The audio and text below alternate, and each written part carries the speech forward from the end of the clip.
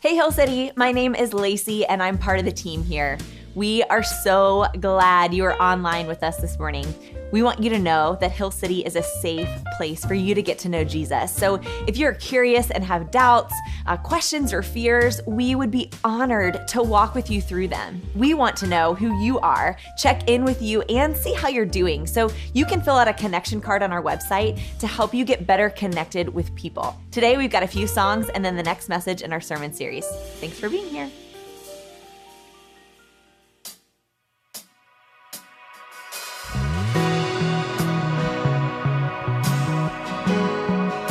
You're a man of your word, yeah.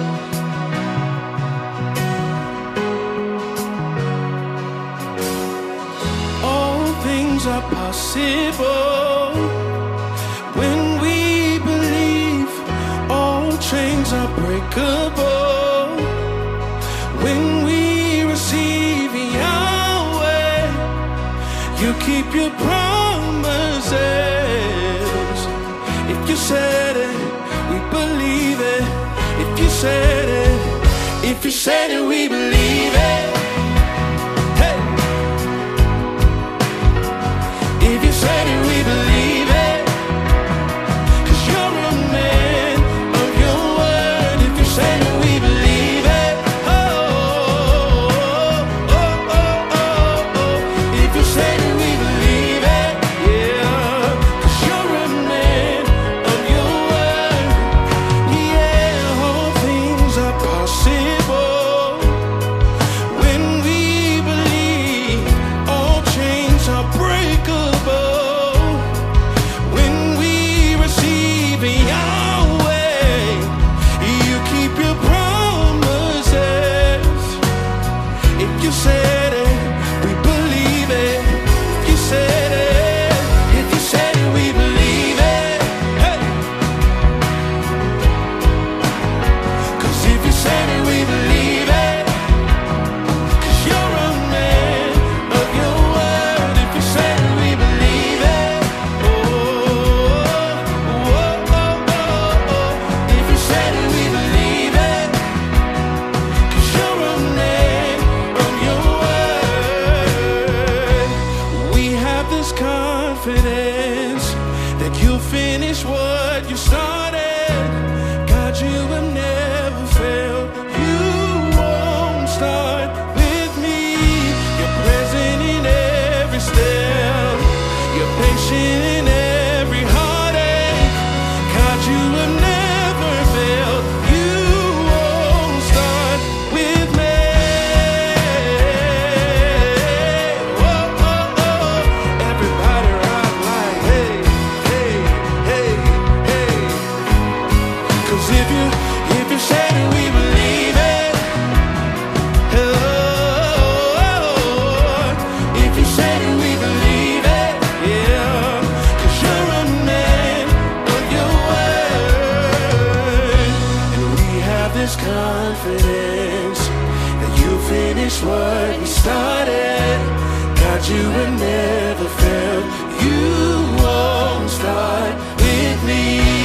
Patient in every step, patient in every heartache. God, you have never failed. You won't start with them. 'Cause if you said it, we believe it. Yeah, you're a man of your word. If you said it, we believe it. Oh, oh, oh, oh. If you said it, we believe it. 'Cause you're a man of your word.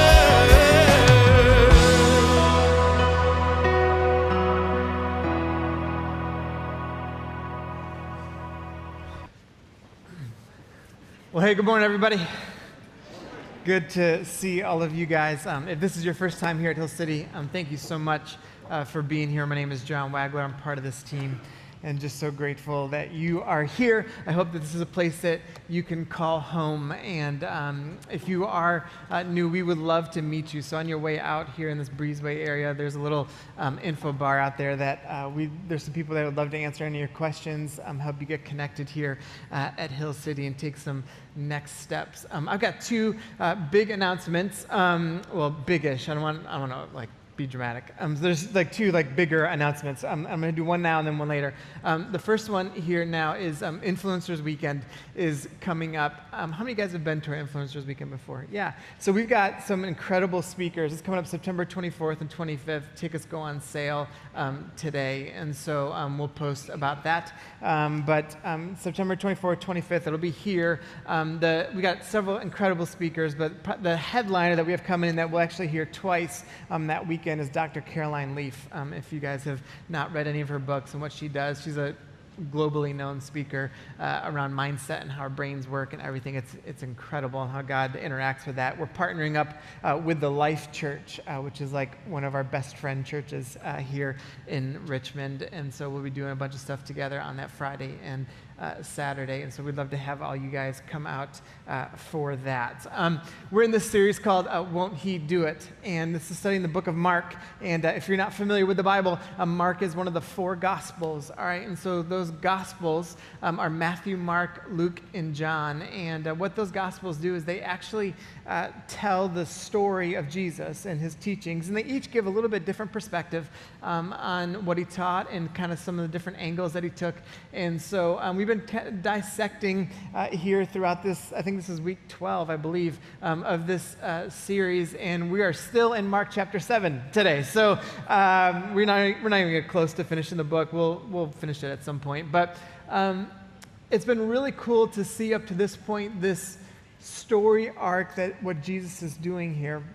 In the beginning, we see him like kind of this introduction into like what is the kingdom of God and what does it look like, and getting people to think about it. And as he's teaching, he's got these close followers to him and trying to get them to understand, like, if you want to follow me, like, this is what it looks like, and this is what you do, and this is how you think. And then some other like really cool things of just like all these miracles that Jesus is doing and everything. And so it's kind of like taking us on this journey that eventually comes to his death and resurrection. But prior to that, it's all this prep work of like, what does it mean to follow Jesus? What does his kingdom look like? And why is it so important for us to begin to see it in this way? And so today we're going to look at something around authentic change. I love the song we just sang because the lyrics of turning graves into gardens. It's like God does this change in us, right? In this authentic change. How many of you guys have wanted to change something, but then kind of faked it like you did, right? Like you didn't really change it, you just kind of like made it look like you did. Or it wasn't like authentic, it was just like this general change. It was like part of it was good, right? And some of it was good, and the idea was good, but you didn't kind of fully take it to fruition. And so there wasn't like real authentic change inside of you. And so the things around you that you hoped would have changed never actually did, right? Because it was just kind of a little bit of change, but it just wasn't authentic at the core level of who you are. And that's happened. I want to give you some historical examples because what's interesting about the way that Jesus teaches is he's got this balance. We're going to see today that he's talking to these Pharisees and these teachers of the law who were responsible for the religious system. So there's kind of like this systematic element that Jesus is talking to, but he's also talking to like the person.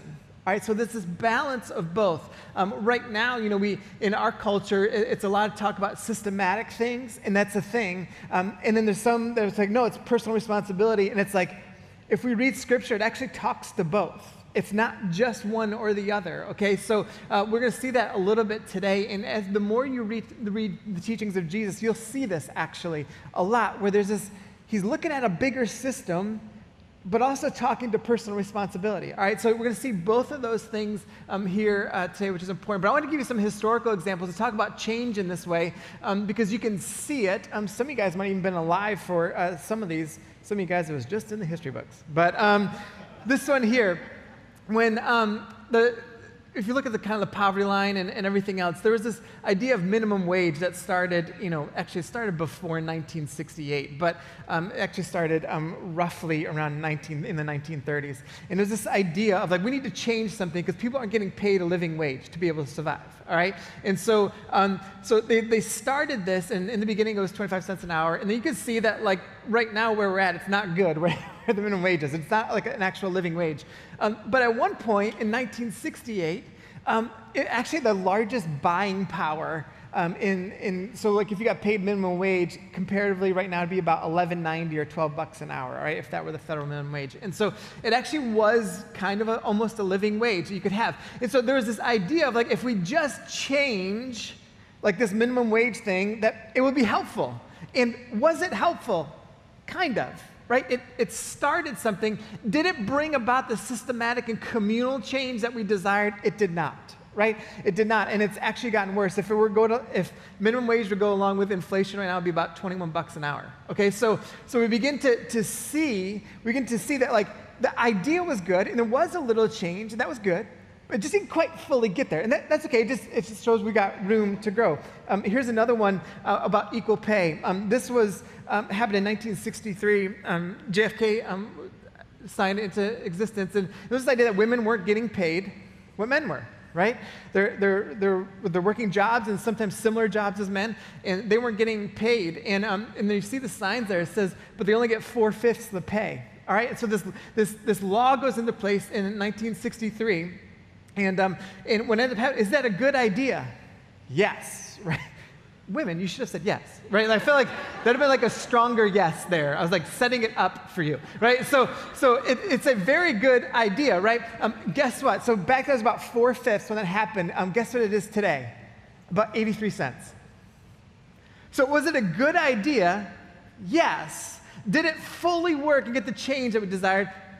No. And so there's a little bit of change, but not fully. If you're a black woman in our country, you get 63 cents. All right, so it actually went down there. So we begin to see that there was change that was like, the intention was good, but it didn't fully get there. Here's the last one that you might remember. This, when Brown versus the Board of Education happened, and I put these pictures next to each other because it was the juxtaposition of what was actually happening. And when Brown versus the Board of Education, 1954, when this happened, was it good?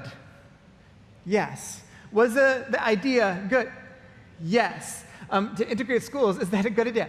Yes. And we'll see, like you see some pictures of some things that like these kids are laughing together or whatever. And but then you see at the same exact time, this other thing is happening. And people are like going against it. And so you see like the idea was good. Did Brown versus the Board of Education work? Kind of. Not fully, though. It didn't bring about the change that we thought it would. It didn't bring about the level of education that it should have happened, and there's still racial things that began to keep happening in our country. And so did it work? Did the change work? Yeah, it was kind of good, and there was a systematic that was kind of okay, but did it fully work? Well, no, it didn't fully work, and we still have problems with it today. And so there's a reason for that, though.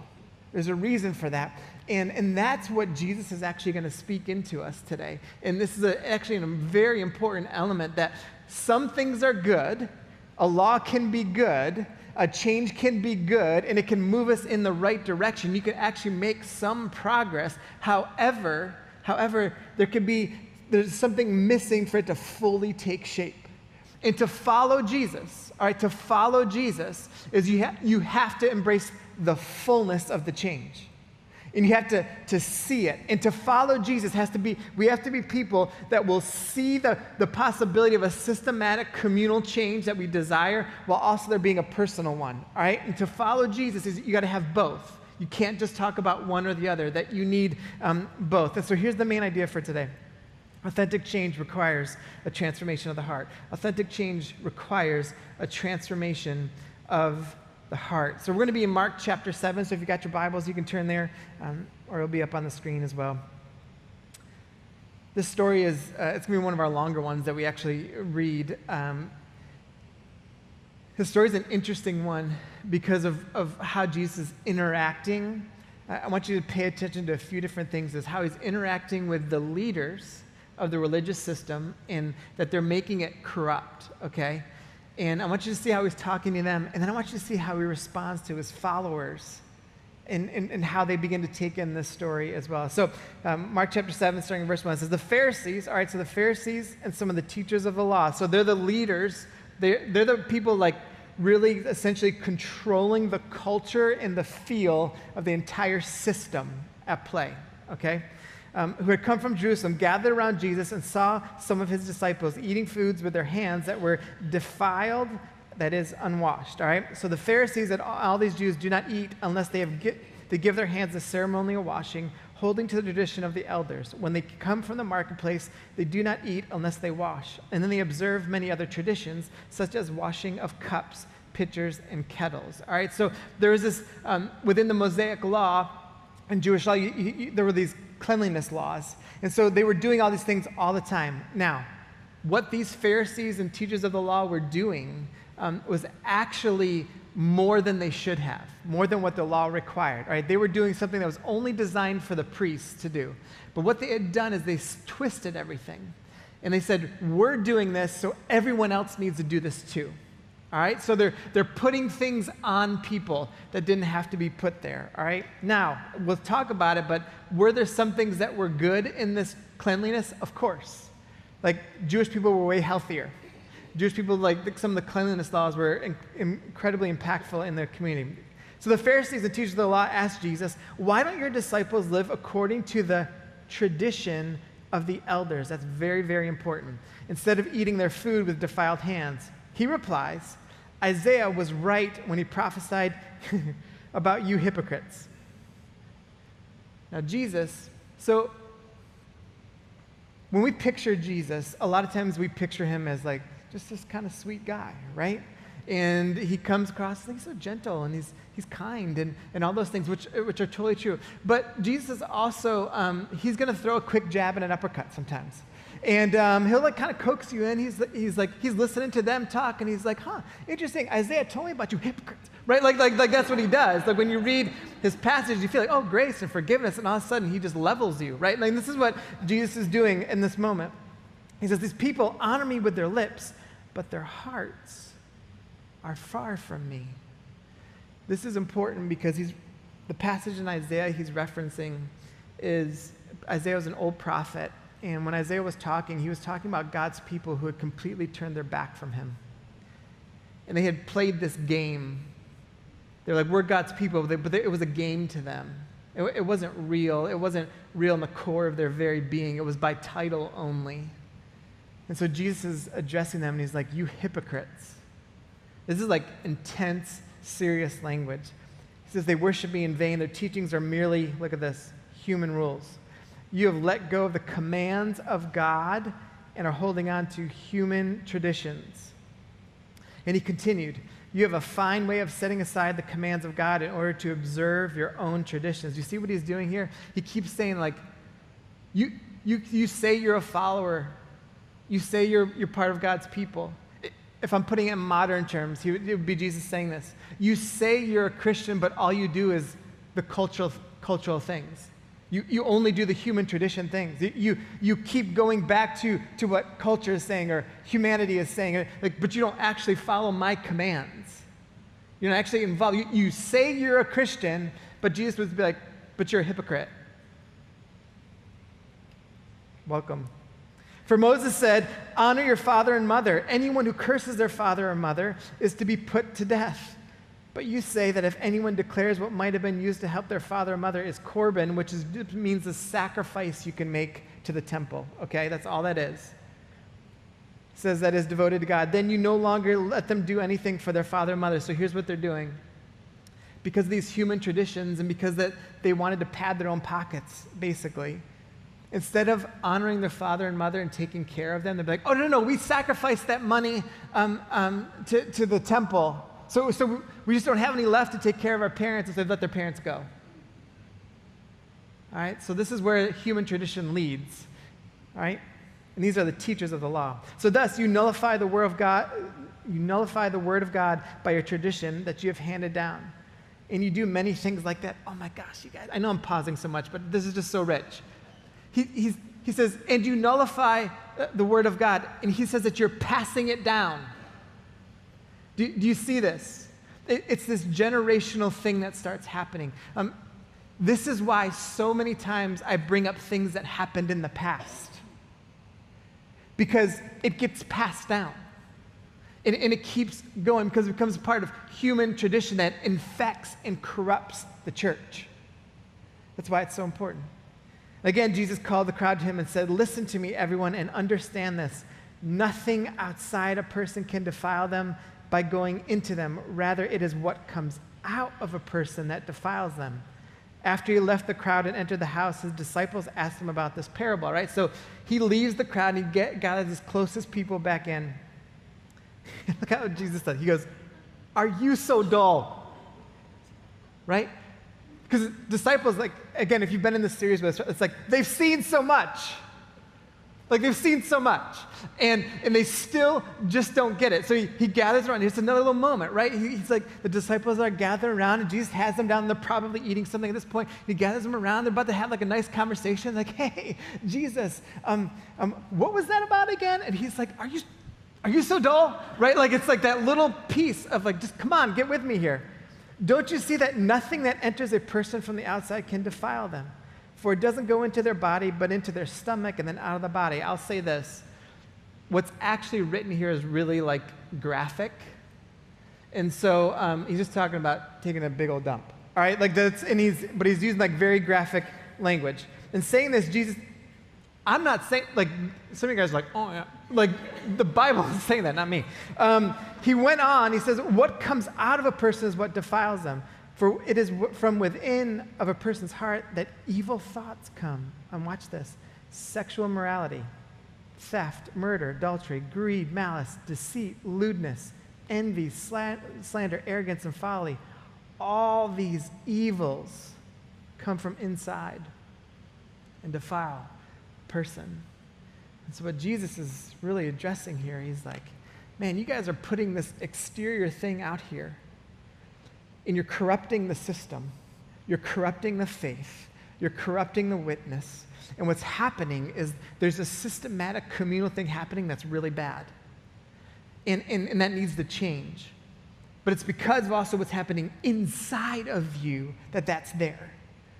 All right? So you could do all these things. You could do all these things on the exterior, but it's not going to really have the impact you think it's going to because what's in the core of your very being has not changed at all.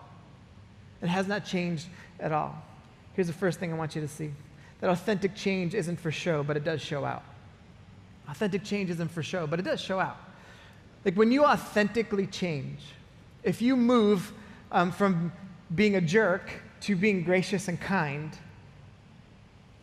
you don't tell everyone you're gracious and kind. It just what? It comes out of you. It comes out of you because why? It's authentic in the core of your being. It changes. There's this dramatic change, and people see it in you, right? If we were to kind of pass the mic around, my guess would be like, how have you changed over the last few years? Like, what authentically has changed in you over the last few years? There are things that you should be able to say. There are things that people around you should be like, oh, you know what? That's really changed inside of them. Like if your best friends should be able to tell some things about you that have changed. Your husband or your wife should be able to say, you know what, honey? You know what's cool? When Wags said that, here's what I know that's changed about you as you've grown closer to Jesus over the past year or two. It's authentically changed in the core of your being. So it does come out. It shows out. Now, you don't talk about it, but it shows out. What we have right now in our culture is, you guys ever heard the term slacktivism? You ever heard that? So slacktivism is this idea of, it's like the keyboard warriors, all right? So they put a lot on social media about all the things that are happening, all the things that are going on, and they talk about it, but they actually don't change anything. Nothing in their core of their being is changing. Nothing in their life has changed. They don't actually do anything. They just post about it. And so in the end, they're just slackers. That's why it's slacktivism. And so you could talk about it, but if you don't do anything about it, it's like, who cares? Is it all bad? No, it's not all bad. Like there could be some good in just bringing some stuff up, right? But if your life has not been angled towards doing something about it, then it's worthless. It doesn't change anything. It doesn't impact communal change. The reason nothing changes is why? It's not inside of you. You just like to post about it because it just makes you feel good.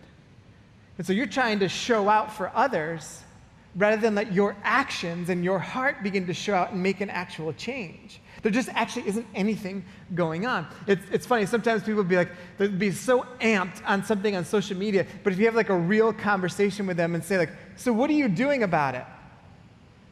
They're like, well, I mean, I got like 100 likes on that thing. It doesn't do anything.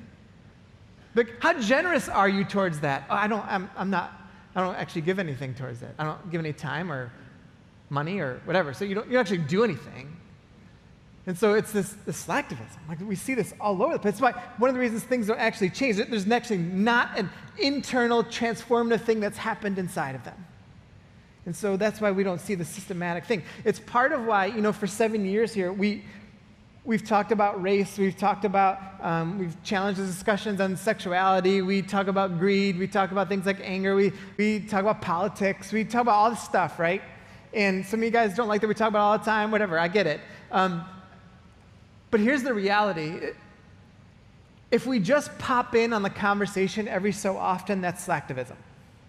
And that would be like, if I just occasionally talked about the racial discussion, just occasionally, like just when something big happened, I just popped in on the conversation. That would be like our form of slacktivism. Whereas I'm like, we've got issues in our country, so we're just going to keep the issues that we see before us, we're just going to keep them out, right? Some of you guys like, how many times have I talked about the kingdom of God versus like earthly kingdom, right? All the time. All the time. And I will keep doing it until it changes. We've got a long way to go. But why? Why do I keep talking about the kingdom of God all the time? Because it's got to be put in front of us all the time. Why? Because that's what Jesus does. He keeps putting it in front of his people. And he's like, this is what the kingdom of God looks like. Do you want in on it or not? Rather than just kind of dipping our toe in. Oh, I'm in, I'm back out. It's like, no, we want to put it before us because of how much impact this actually has. And when we look at the Pharisees here and the teachers of the law, that's what they're doing. In the end, here's what they're doing. They're trying to show out for themselves, that builds their self-righteousness, and then here's what they end up doing. They love to shame others. This is what communities start looking like. The self-righteousness builds at such a massive level. It's like, we talk about how great we are. Look what we've done, right? And the self-righteousness builds, and then we shame other people, and we love doing it. That's when there's not real, authentic change in us, that's what will be the end result. And then our communities become more about shunning people rather than restoring. It becomes more about dividing people rather than bringing a unified effort back in. It becomes more about, I'm over here and you're over there, and rather than being like, hey, let me appreciate one another's perspectives on this. It changes everything. The second thing that I think is important in this is that authentic change will not happen through rules, but you will create boundaries. When there's a real change inside of you, it's not going to be rule-based. Right? The Pharisees would like to put up rules for people. It's not going to be rule-based, but you will create boundaries. See, if you don't have boundaries in your life, then you actually don't have freedom. And I know, like, the language a lot of times in our country is like we're obsessed with choice. Right? We're obsessed with... How many of y'all have heard someone recently be like, you can't tell me what to do? Right? Just read the news for 6 seconds, and it's someone saying that. You can't tell me what to do, right? We've got freedom. You can't tell me what to do, da, da, da. And I'm like, no. The greatest freedom has boundaries. When Jesus talks about the most fulfilling life, does he ever say, just do what you want? Seriously, like, you can read through the Bible as many times as you want to, read through just the teachings of Jesus as many times as you want to, and you will never, ever get to the point where Jesus says, you know what? When you're following me, you can do whatever you want. See, because you inherently know that what you might want to do might be harmful for someone else. And here's what ends up happening. When you love the other person, you create a boundary in your life so you don't hurt them. Is that not loving others? Is that not the essence of it? Like, even when we don't, like, we might disagree with something, or we might want to, like, we feel like I should be able to do something, but if it hurts someone else, why in the world would I ever do that? It's like, no, to fully love someone else, like, that's what Jesus teaches us to do, is to love others. He says it's one of the biggest commandments. And so we got to understand we want to create boundaries. Here's a way to think about it. Boundaries happen when we're aware of what is out of bounds for our life. How many of you guys wish in a relationship at some point you had better boundaries? If you had told yourself what was out of bounds and you had learned and had the wisdom to know what was out of bounds for your relationship at that point in time, how much more freedom would you have had? A whole heck of a lot. And so this becomes part of the process of understanding. It's like, man, when authentic change really happens inside of me, I want to know what's out of bounds for my life. I want to know, because then I put these boundaries here so I can have real, authentic freedom. And here's the thing about following Jesus, you guys. When you follow Jesus, the Bible comes with you. So a lot of times people will be like, yes, grace. It's so wonderful, right? And we think we can just frolic through life, right? And we're like, this is so great. This is great. And I'm all in on grace, and I'll talk about mercy in a second. But we're all in on that. Yes, yes, yes, yes, yes. But we also have to realize there's this thing called the Spirit of God that moves through us that's going to lead us to the truth of who Jesus is and what he taught. And that the Bible, when we open up the Bible, we begin to explore this. We don't use it as a rule book. We use it as a guide. We use it as a way to explore more of what God might have for us. And it helps us create these boundaries that we need in our life to experience real freedom. Let me ask you this. Jesus here is talking. He says that people will experience the overflow of your heart. Why would we not want to create boundaries around our hearts then? If the people closest to you experience the overflow of what's inside of you, then why would we not want to create boundaries to make sure what's inside of us is protected? To make sure what's inside of us is like where God can operate so freely without the corruption of other things. Here's the third thing and the last thing. Authentic change gives us wisdom and awareness and makes us stop looking for loopholes. I started processing like all the times I've willingly done loopholes in my life, and all the times I've done them by mistake, right? And you realize, I created a loophole there. It's like you're trying to like figure out like what's the bare minimum I can do, right? And I think a lot of times with Christianity right now, here's what we try to do. We try to see like, what's the bare minimum I can get away with and still be like a Christian, right? What's the bare minimum? Rather than taking a step back and saying like, how do I wholeheartedly follow Jesus and experience the fullness of his kingdom? Two different thoughts. Two very different thoughts. And so it's like stepping in and saying like, what are the loopholes I've been trying to create in my life? One of the ways I was thinking about it this week was the followers of Jesus don't look for loopholes, but people acting like Christianity is a game do. And you might be thinking, that's a little aggressive. And maybe. This is what I realized in my own life. When I'm following Jesus in the way that I should, I don't look for loopholes. I see the loopholes that maybe I created, and I want him to speak into them. And I want to close those things. And so there's like a true, authentic change in me.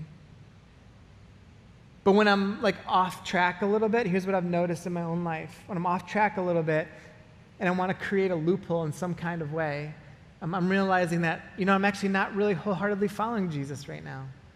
I'm just kind of doing it. And there were times in my life where I was just labeling myself as a Christian, but I wasn't actually following Jesus. And how I began to see it so often in my own life, when I was just like labeling myself a Christian and not actually following him, was typically it would start with my money, My money was it was just all about me, and I wasn't very generous with my money. My community, I wasn't invested in Christian community. And I wasn't putting time, I was doing all these other things, and I wasn't actually really invested in Christian community. And I'm telling, like, this is when I was at, like, a decent point in my life. When I was in, like, college and just out of college and, like, called myself a Christian, there's a whole other slew of things that I was doing. But, like, what for you that maybe you've created some loopholes? And maybe you have to come to a realization that you're actually not following right now. Or maybe you've gotten a little, weak on it, or maybe you've just gotten a little hesitant, or maybe it's not as strong as it used to be. Well, why is that? And what ends up happening is that the authentic change that you desire won't be there.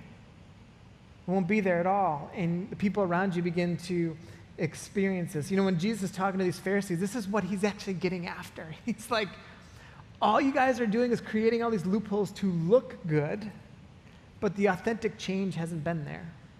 And so you've let all these human traditions come in, and they've impacted you.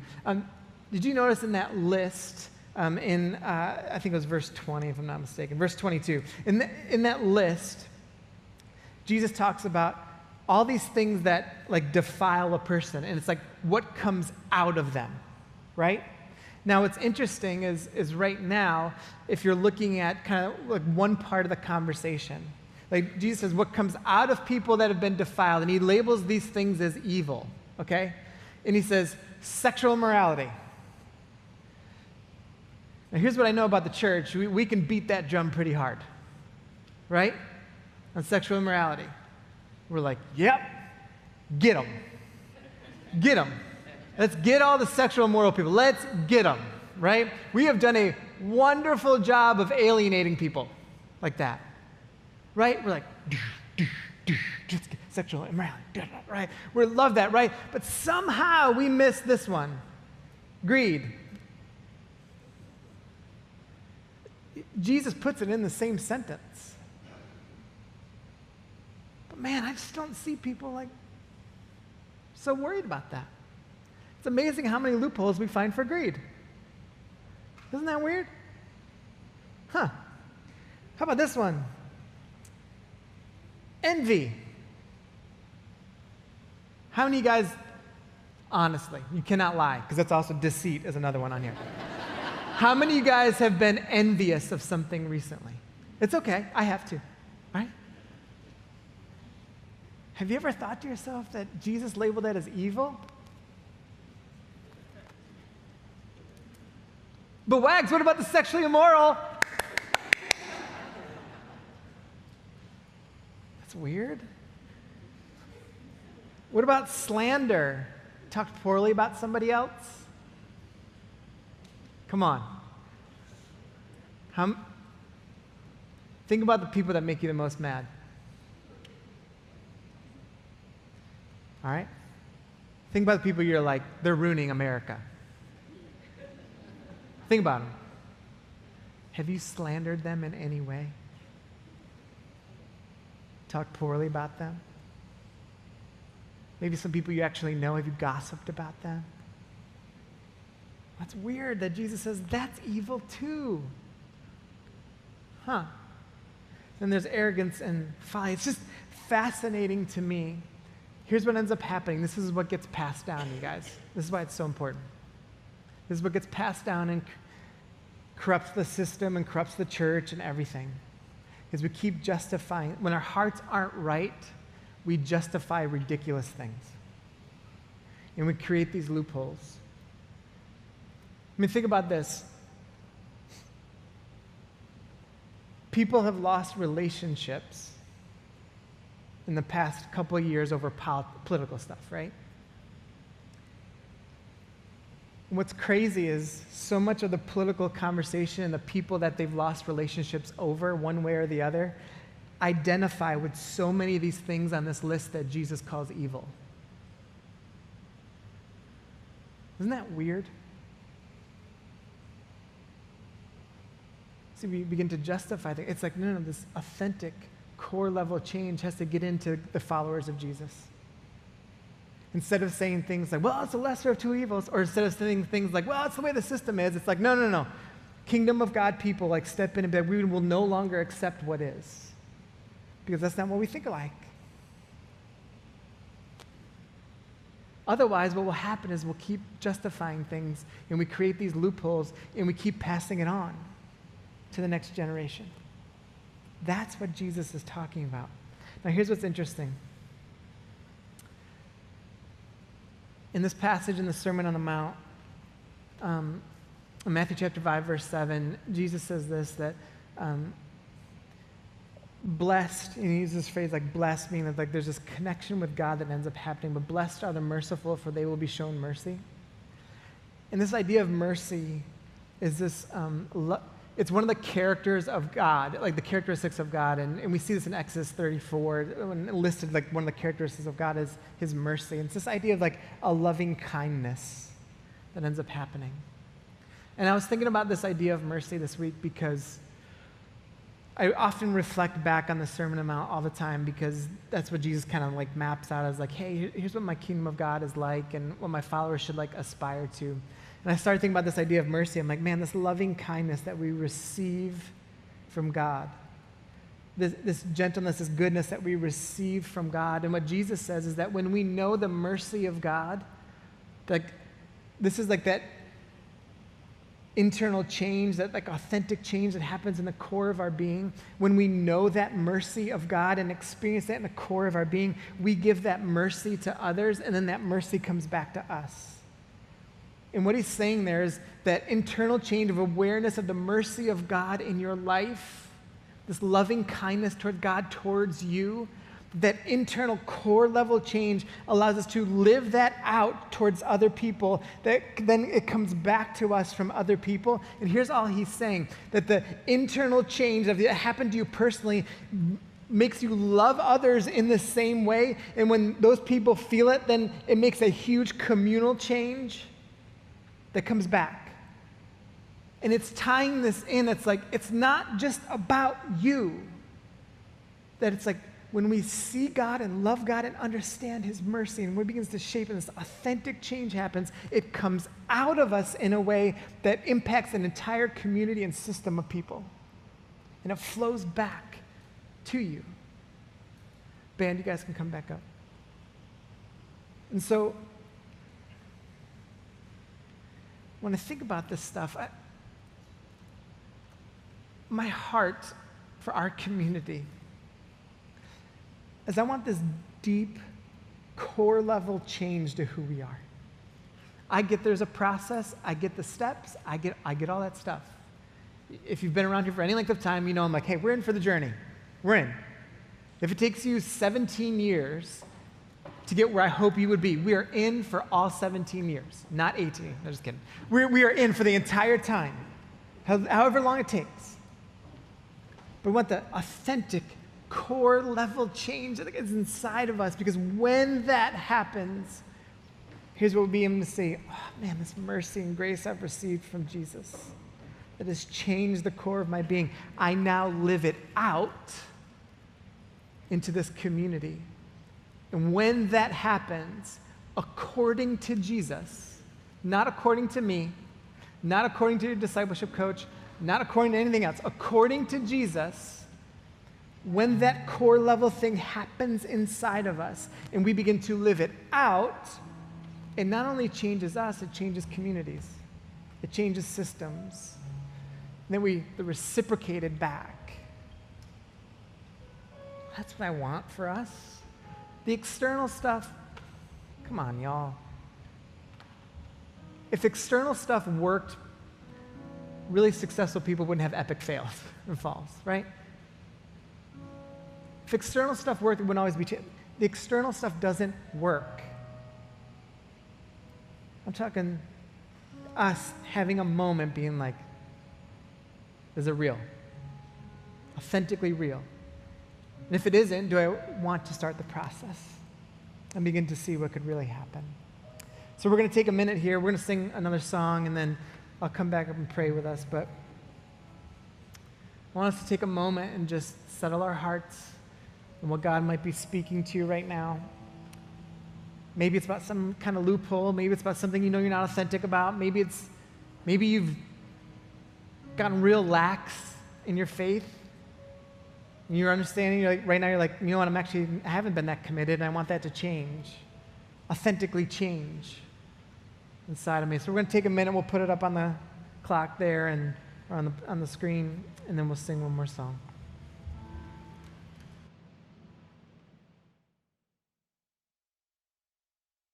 Thank you so much for watching with us this morning. If you are out there and have questions, prayer needs, or want to get better connected, check in on our website so you can stay in the loop.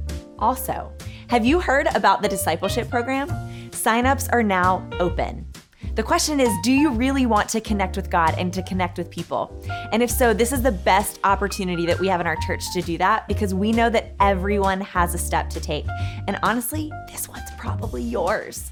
So go, sign up, and learn more about the discipleship program on the website. See you next week.